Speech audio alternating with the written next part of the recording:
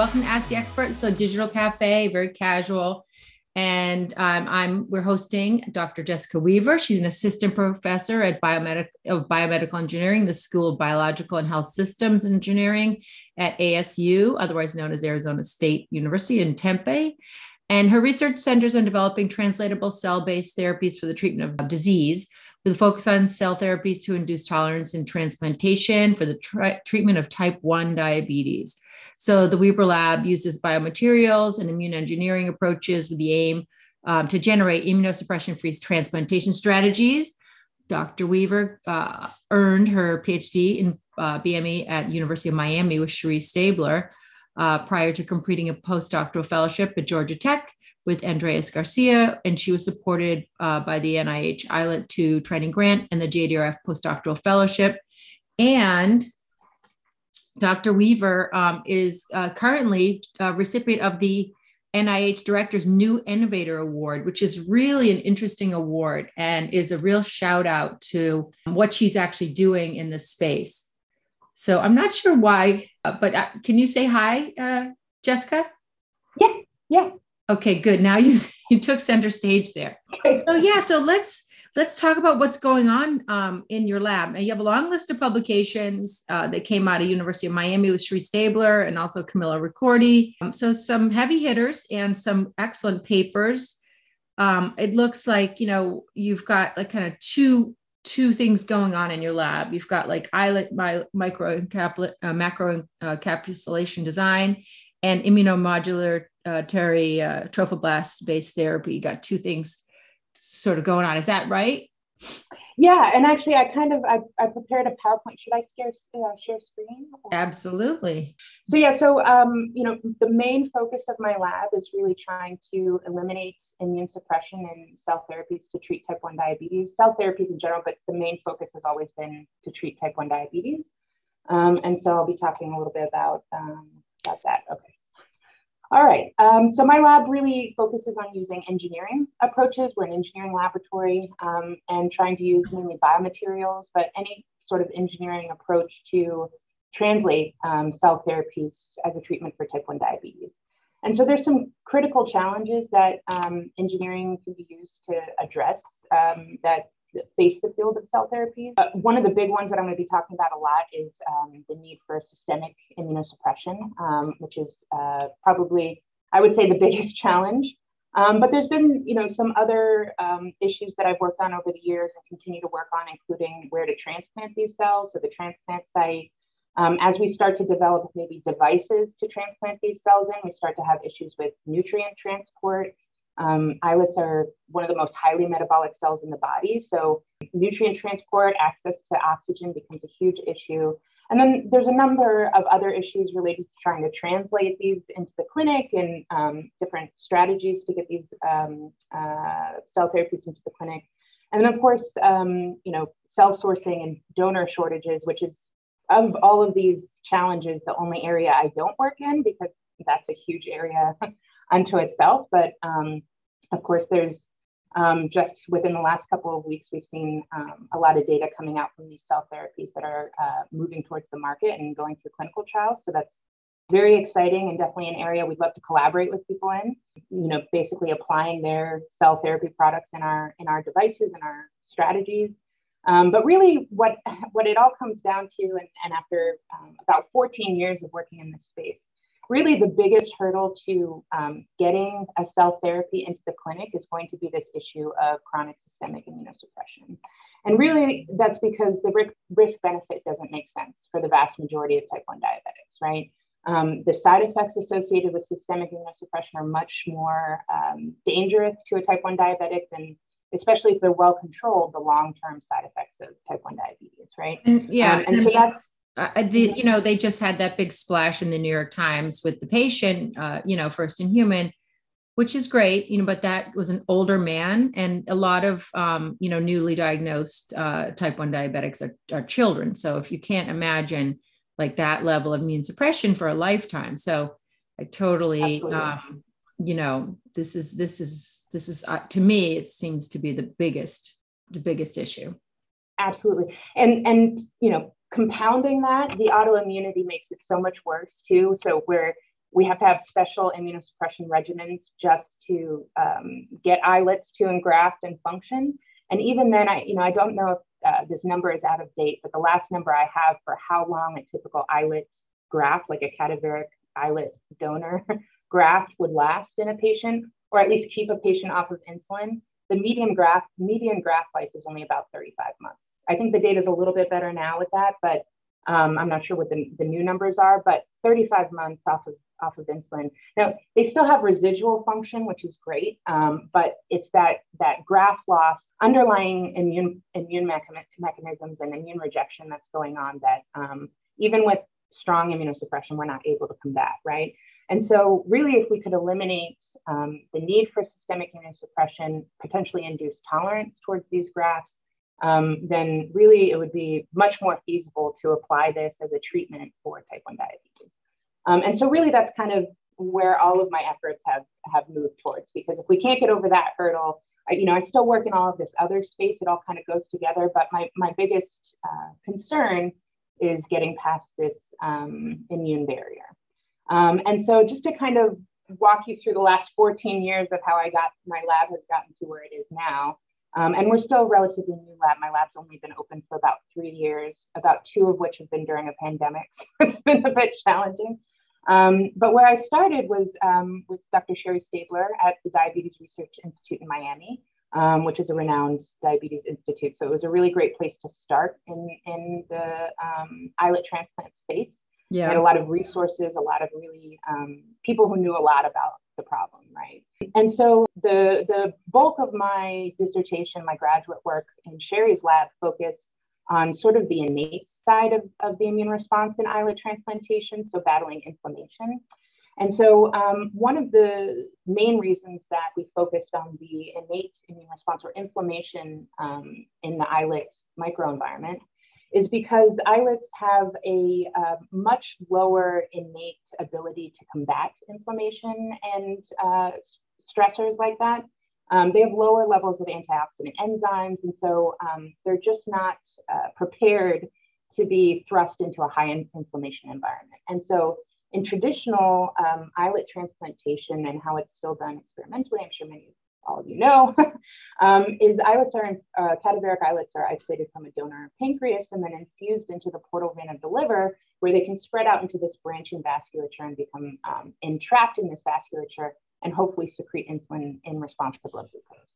But the problem with that is we now know that there's this instant blood-mediated inflammatory response. So this instant inflammatory response to the islets, and the islets are not equipped to handle that inflammation. And then on top of that, you have all of these mechanical stressors that islets are also not prepared for. They don't see that normally in the pancreas. They're shoved into a little vessel, and then they're constantly getting pounded by the blood, by blood pressure.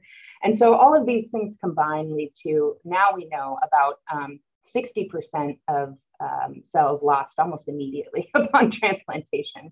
And so essentially when we're infusing islets into the liver, we're practically throwing them away, right? This is not ideal. And that's why it takes between 2 and 4 donor pancreata typically to reverse a type 1 diabetic and get them off of insulin. And so that's not ideal. And so Sherry's lab, I was one of the first PhD students in her lab.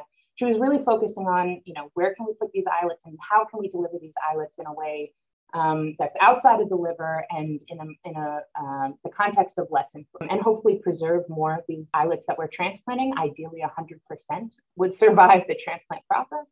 And so some of our first work in this space was, Sherry's lab started with developing these silicone porous scaffolds that the islets could be seated in and then transplanted into a non-liver space. So tissue outside of the liver, extrahepatic tissue. And so we used a mouse model, and we used the epidermal fat pad, which is essentially the murine equivalent of the human omentum, which is a highly vascularized organ that isn't usually talked about in anatomy and physiology courses. It's considered vestigial because they don't know what it does, kind of like the appendix. But it's got some interesting features that it may be a little bit immune privileged. It's very highly vascularized. So it has some features that might be positive for islet transplantation. And so we delivered these islets and these scaffolds to these epidermal fat pads and saw reversal. And then to take it a step further to combat any possible inflammation that might be seen in the site, perhaps in response to the scaffold that they're delivered on or just the trauma of transplantation itself, we incorporated a really potent anti-inflammatory into this transplant site to locally deliver low doses of an anti-inflammatory and prevent this inflammatory response.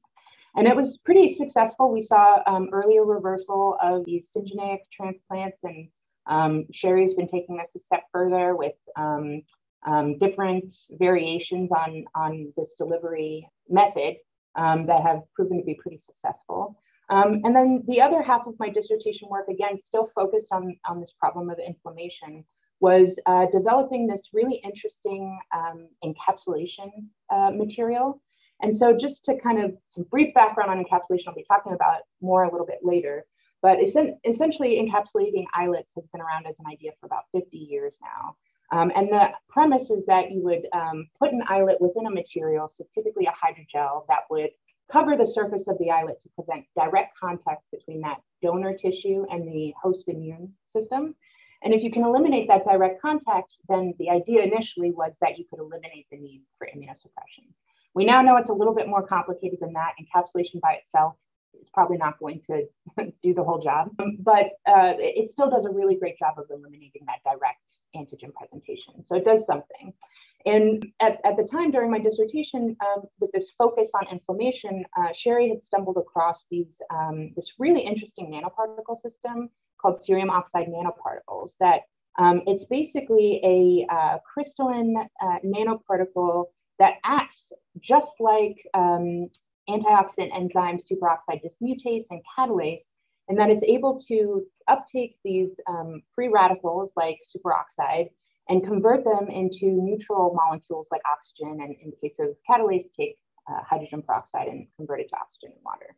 And so the idea was that if we could create this nanocomposite hydrogel to encapsulate the cells in, we could create an antioxidant barrier that would prevent any of these byproducts of inflammation, these free radicals, from reaching the cells and preserve their viability. And it was actually— Jessica, where were these alginate capsules? Where were they? What context did they come from? Were they in another disease treatment, paradigm, or was it just like they were, No, I think the first was in the context of islets, I think as far as cell transplantation go, and I might be wrong, I think islet transplantation was really just the first step towards delivering just a cell and trying to protect it.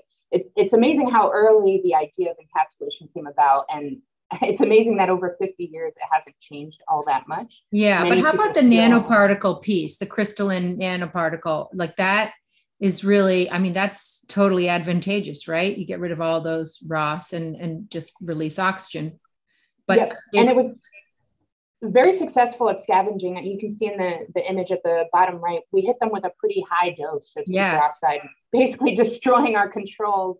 And it was able to do a really great job of scavenging. And what's actually the best feature of these nanoparticles is that because of how the crystalline structure of these nanoparticles works, it's actually self-renewing. And so it constantly switches its valence of the different seria within the structure of this crystal, so that theoretically it has an infinite half-life. And so it would never run out of, that's amazing. And is that are those nanoparticles used in other contexts outside of diabetes? Is that where they originally were being used, or is this brought in? I'm not sure where she ran across this system initially, but it's used now in a lot of industrial contexts.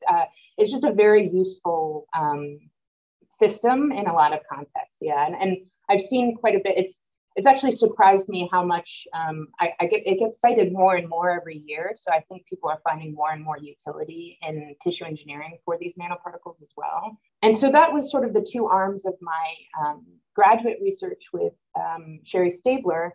And then when I wrapped up that, and she's continued both of these projects, continuing to optimize and refine and come up with better ways. Sherry does a lot of like nano encapsulation, so sort of layer by layer surface stuff. And I believe she's relatively recently published sort of the next iteration of this as well. So she continues to work in this space, and we've always talked about potentially collaborating on the serious stuff again. I just haven't had the bandwidth to go back to using it, but it's definitely very promising. And so after that, I had the opportunity to go to Andreas Garcia's lab for my postdoc at Georgia Tech. And so Andreas, his lab is primarily focused in biomaterials, developing synthetic hydrogel systems in the context of tissue engineering. And he was really interested and had just recently, by the time I joined his lab, gotten into applying these hydrogels in the context of islet transplantation. And he brought me on because he wanted someone who had a good amount of knowledge base in the islet area, just because there's a lot of niche, assays and things like that, transplants, isolations, things like that. So this was a really great opportunity to come in and work with a new hydrogel platform, as well as have the freedom to investigate some questions that I had in the islet transplant space. And this first paper that we published was really kind of answering a question I had, which was, in Sherry's lab, we started using these extrahepatic transplant sites, this epididymal fat pad. But I was seeing at the same time, a lot of people were developing platforms to deliver, for devices to deliver islets under the skin, like ViaCyte's device. But a lot of people were looking at the subcutaneous space because it's minimally invasive. Other people were and you can remove it. And you can remove it if there's like a teratoma or some kind of problem, right? Mm-hmm, mm-hmm. And so my question really was, well, we know that you lose like 50 to 60% in the liver. The liver is a hostile transplant site, right? So do we know though, or my question was, are one of these extrahepatic sites going to be superior to the other? And is there a way that we could directly evaluate, is one of these sites better and why, right? Mm-hmm. And so this hydrogel system that came out of Andreas's lab, using these synthetic PEG hydrogels that we could make degradable, non-degradable. It's a very versatile synthetic system. We can incorporate signaling into it, like vasculogenic signals to encourage vascularization. And we can, it cross-links in situ. So we can use it to deliver cells and deliver them in a degradable hydrogel that would hopefully remodel, and ideally the islets would revascularize.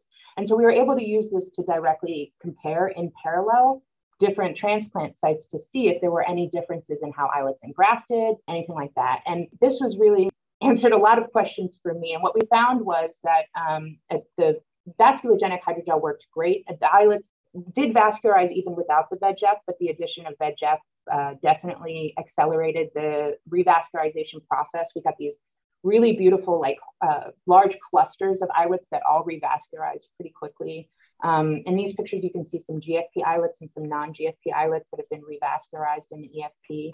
And when we directly compared the sites, so particularly sub-Q versus the omentum or epididymal fat pad in the mouse, what we found was that there was a higher degree of innate or inflammatory immune cells in the skin site versus the EFP, which in retrospect makes a lot of sense because it's a barrier organ, right? So it's got to have good surveillance to prevent, microbes from penetrating the skin. And so that made sense in retrospect. And additionally, what was a little bit surprising was that the subcutaneous site had a lower starting point with the degree of vascularization in that site relative to the epididymal fat pad.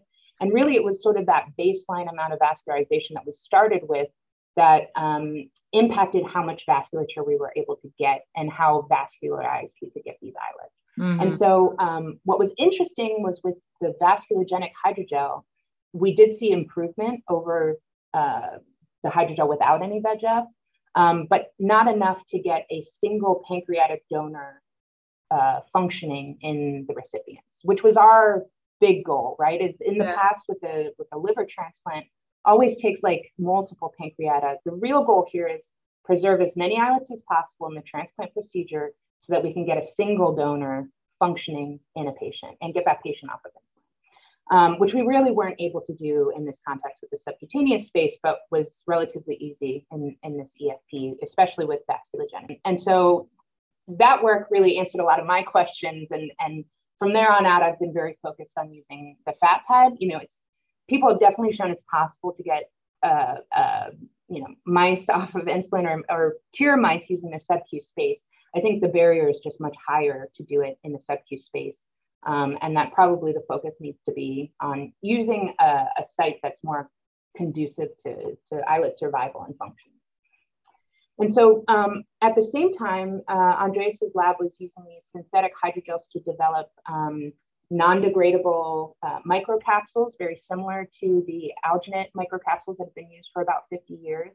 And a talented grad student in the lab, Devin Hedden, had developed this microfluidic system to generate these small PEG-based capsules that were a bit smaller than the traditional alginate capsules.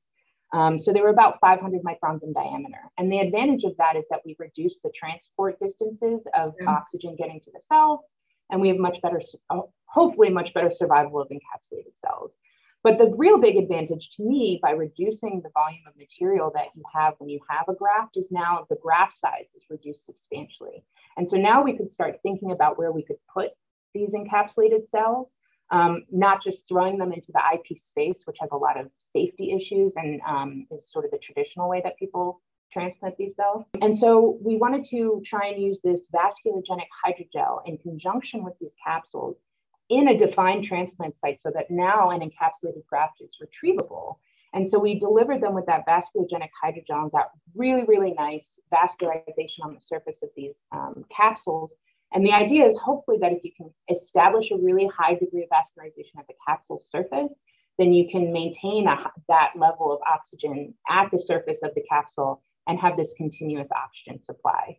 And compare that to the IP space, which is the traditional space that people put these capsules, where eventually, no matter the material, you get this fibrotic buildup on the capsule that's just kind of floating in the IP space and you start to wall off from localized oxygen. So the goal here was really to see if we could harness the remodeling of the tissue and optimize how much oxygen we could get to these encapsulated cells. And this worked very well. We got comparable function to alginate capsules and comparable function of PEG EFP compared to alginate IP. And sort of at the same time, while the reduction of material is great and that's been a goal to improve transport, you still have all these individual capsules, which is a concern because even though we're trying to squeeze them all into this defined transplant site, inevitably we saw escape of some of these capsules into the IP space. So we're still facing a safety issue, right? Yeah. And so simultaneously, we were working on this idea of macro encapsulation using these PEG hydrogels. So the idea being we could contain all of these cells or many cells in a single device that would then be easily retrievable and not worry about losing islets into the ether. Did you guys ever consider a collaboration with Amir Dolan at University of Galway in Ireland? She's got that dynamic soft reservoir that oscillates and she's got this whole thing where, it's supposed to really, the oscillation itself, it creates enough fluid flow to alter that environment around the implant and protects against fibrosis. It's really kind of cool. And, she came out of MIT, I believe. She was given, she got the 30 under 30 or whatever they call it at MIT. But it's a really interesting, it seems like it, you guys would be a natural collaboration. Yeah. I'll have to take a look. I off the top of my head, I don't recall seeing that, but I may just not remember. So I'll have to go take a look at that. Okay, sure. And see how that system works. I do know some investigators with sort of similar, trying to design devices where you have continuous flow to keep transport at an optimal level for larger devices like this. It's definitely a lot of work in this space. Yeah, Minglin Ma is working in very similar sort of mindset as my lab. Yeah, talk to him. I'm always excited to see his work come out because it seems like we're doing very similar ideas, which means I think we're on the right track. Yeah, he came out of Dan Anderson's lab when they were pursuing Sedulon. Mm-hmm. And so it's got that this, background.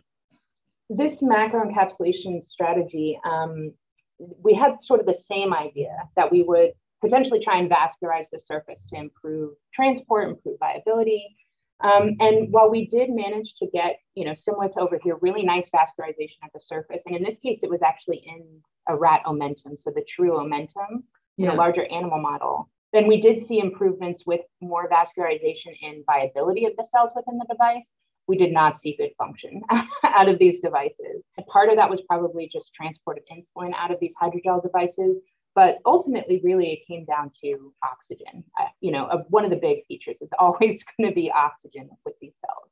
And so this is a big focus of my lab now. I really believe in macroencapsulation being the forward direction of this, trying to get cell therapies into the clinic, just from a safety perspective and even from a manufacturing perspective. So how can we get cell therapies, including these stem cell derived products, into patients, and just thinking a lot about how this would work in the clinic and how it would work in a cell manufacturing context too. And so my lab does a lot of thinking about oxygen transport, modeling oxygen transport, and thinking about how we could improve macroencapsulation design so that we get better transport to the cells in a comparable way to microcapsules, right? And so we think a lot about how we can generate high surface area to volume ratio geometries that would have similar transport to capsules. And so one example of that is like this spiral design here. And so as we started to think about these complex geometries, we also started to think about, well, how are we going to make these, these complex geometries? And so we developed this hydrogel injection molding system. It's basically like a handheld system to generate these complex hydrogel geometries. I love the and it's a relative ones. What? I love the ASU ones. Those are great with little track. Yeah. Perfect. You always have to rep the university, right? And that's right. We've got our little absolutely Sparky trident here. Fantastic. Yeah, this is really interesting now. What you're talking about here. Yeah, and so the idea behind this was to, we have kind of two upcoming applications. One being if we want to do actual primary human islets, we would have to have a means of delivering these encapsulated islets or generating these macroencapsulation devices at the patient bedside. So the doctor receives the islet prep, and then he can encapsulate it at the patient bedside. And we wanted something that was easy for a clinician to use, sort of intuitive, and this injection molding process really is that. And so just about anyone can generate a complex geometry using this injection molding. And then even further than that, thinking down the line with cell therapy, so these stem cell derived cell products, is how could we have a high throughput sort of manufacturing of these encapsulated cell devices. And so injection molding is very amenable to high throughput manufacturing and automated manufacturing of typically plastic objects, right? But in this case, we can use it to as basically a biofabrication technique. And hopefully we think that this would scale really well with these new products that hopefully will be coming out soon. How many cells can you fit into Model D? Model 0.5 millimeter. Oh, what, like the one that looks the like blood vessel? Yeah, like a blood vessel. Well, that's really just more for fun, the blood vessel thing, just to show the different like physiological. I don't know how practical the vasculature. So we haven't played with loading cells into this. For the islet application, we're really focused on sort of this spiral geometry, just because it maintains that high surface area to volume ratio of capsules, while also having just a compact geometry, and also having these gaps in between the arms should allow a vasculature to then wrap completely around each of these spiral arms. That's the hope. Can you get into the 2 millimeter piece? Could you get an entire set of islets from an adult human pancreas, or no? Our initial designs here are for a modular device. So starting to think about just primary human islet preps you never know how many islets you're going to get from a human pancreas, right? And so we've designed these to be modular, where we're trying to get as many as we can into a single, but shooting for around 100,000 IEQ per device. And that way, if you get a pancreas and let's say you get a fantastic yield of 700,000 IEQ, then you can pull 7 of these kits off the shelf and you can do 7 individual spirals. And then the dimensions should be small enough that you can fit them all into a single omentum. Right. Or if you only had 300,000 IEQ, then you could grab 3 and make 3 spirals, for example. That's great. Okay. Thanks for going through that. Yeah. So that's the general idea of this approach. And we tested it pretty extensively on single cells to make sure that this process isn't killing the cells. Really, the forces that the cells are seeing are very similar to other biofabrication techniques like 3D bioprinting, things like that. So we weren't expecting too much cell death, but we wanted to double check, and especially because islets are, incredibly sensitive cells, right? And so we even tested this on primary human islets, and we found that the injection molding process didn't appear to damage their viability or their function. And so we're very pleased with that, obviously. And so now we're moving this into our preclinical models. The COVID slowed us down a little bit, but we're finally getting into animals. Fantastic. And so doing some, I'm sorry. No, I said fantastic. I think there's a question in the audience. Is the spacing distance between each spiral an important parameter in the oxygen availability profile? It has not been in the models that we've run, but it's really going to depend. There's only so much you can model, right? So we need to see what happens when we put these in vivo and see whether there's an optimal just for how the tissue remodels and whether perhaps the vessels prefer a certain gap to actually get a certain size vessel through there. So we haven't really played with that extensively yet. We're still in kind of early stages and investigating how these vascularize in vivo just now and how they function. We have some promising data so far in vivo, so we're happy with that. We weren't expecting to have too many troubles with it, especially because what's great about this platform is it's pretty versatile. We've managed to get it working with different hydrogel platforms, so alginate, PEG. And so using traditional alginate, we didn't really expect to see any issues with function. And so far, it seems like primary islets function comparably to individual microcapsules of alginate.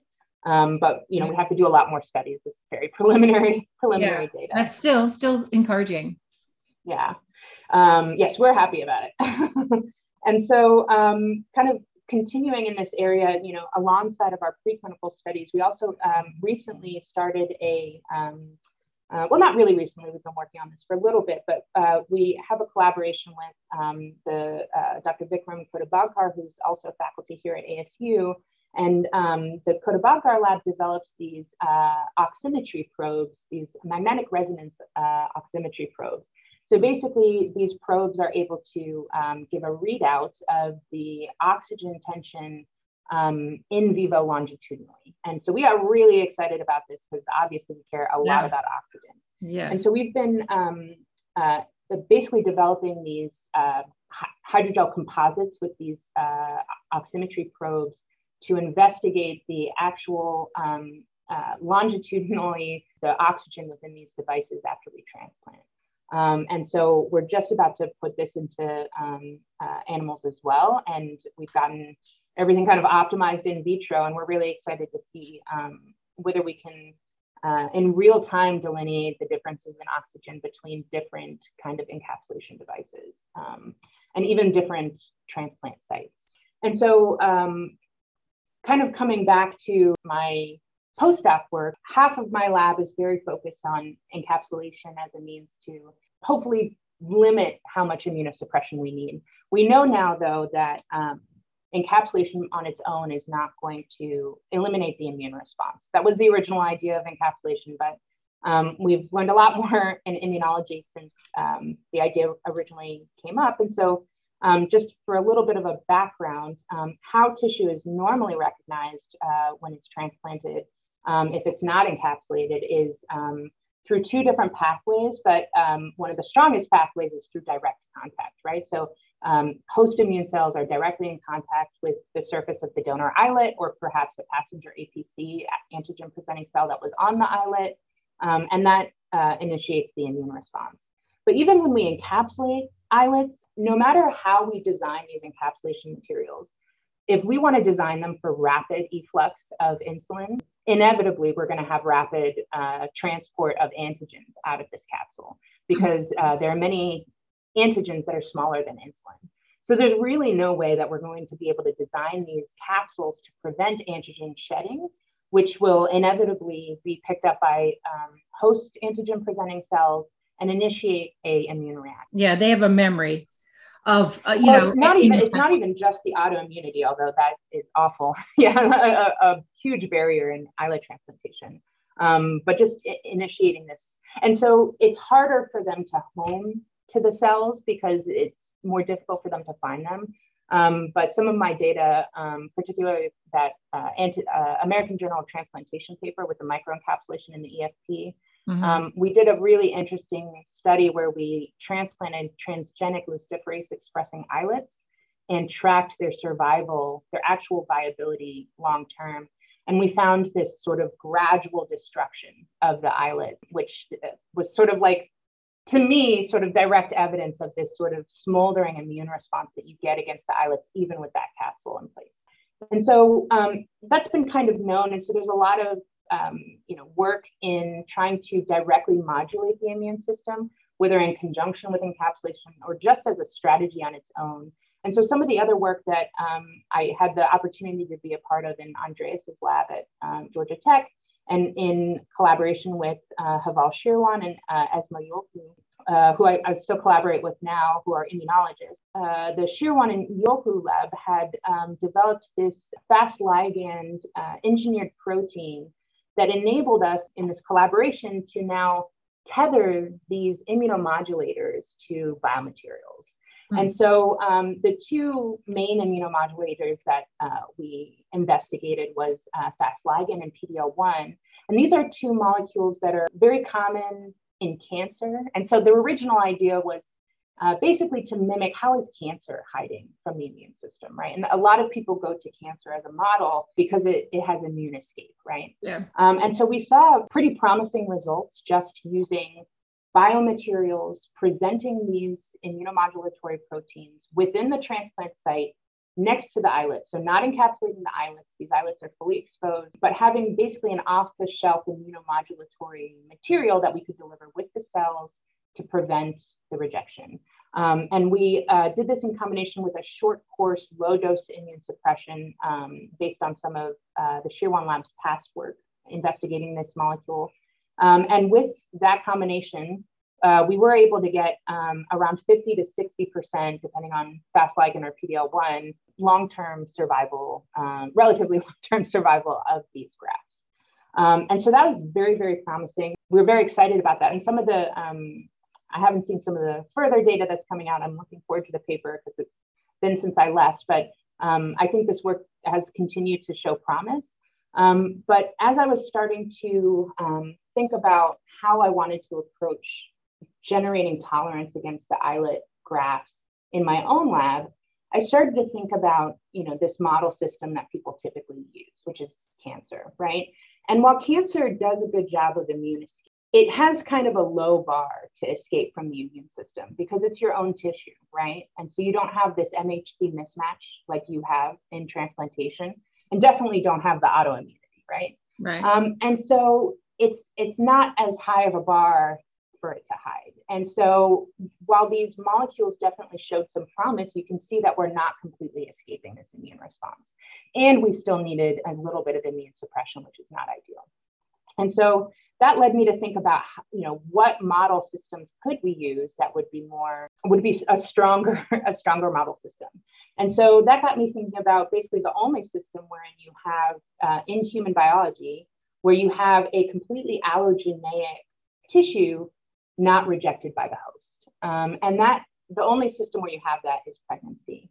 Now you have some systems in our biology where semi-allogeneic cells escape immune rejection, right? So testes and ovaries, but those are not fully allogeneic and they're single cells, right? And we're thinking about like a full organism escaping immune attack, and an allogeneic one as well in the case of surrogacy, fully allogeneic. The only model really is pregnancy. So it's a really powerful model.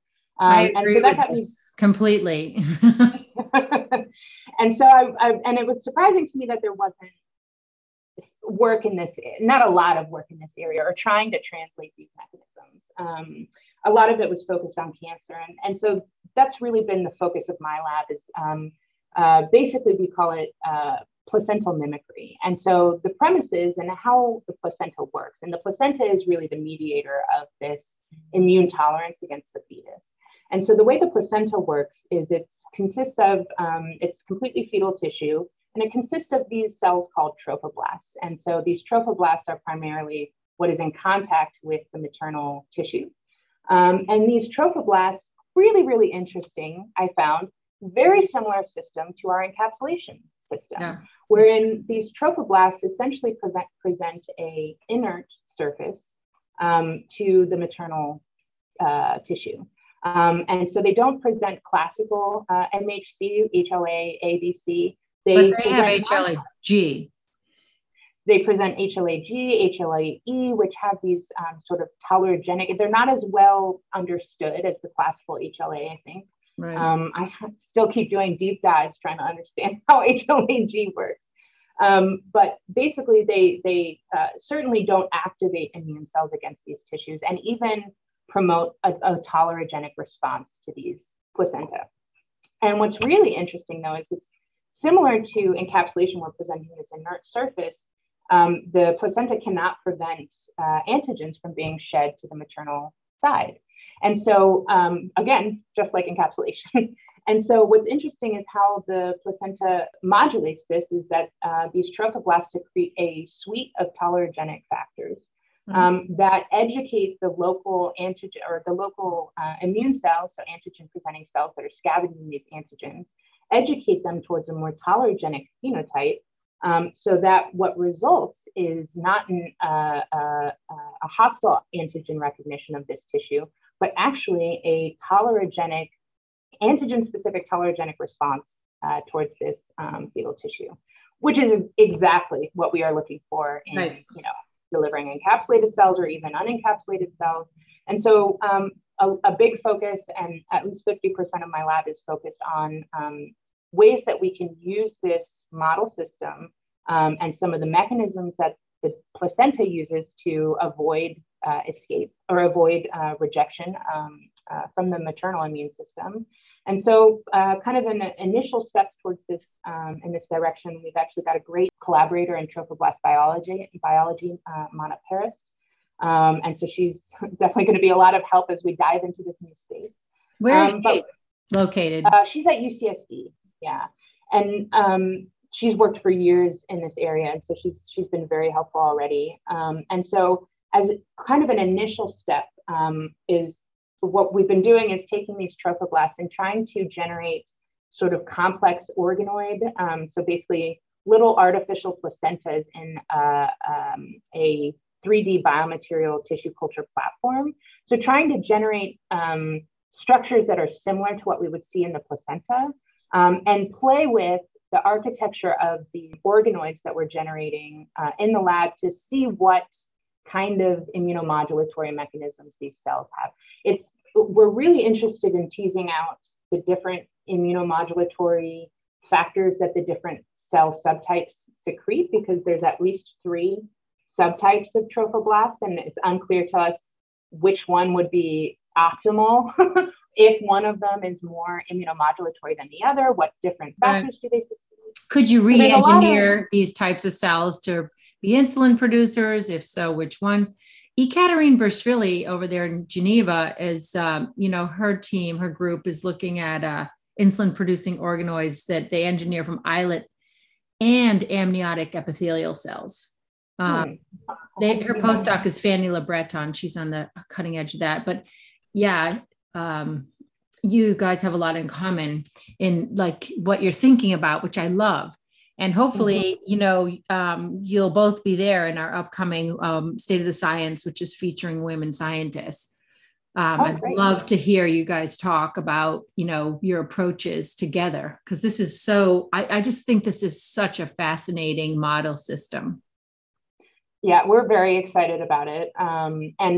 This, as you mentioned before, this was what I got the new innovator for, kind of a unique approach to trying to basically eliminate immunosuppression.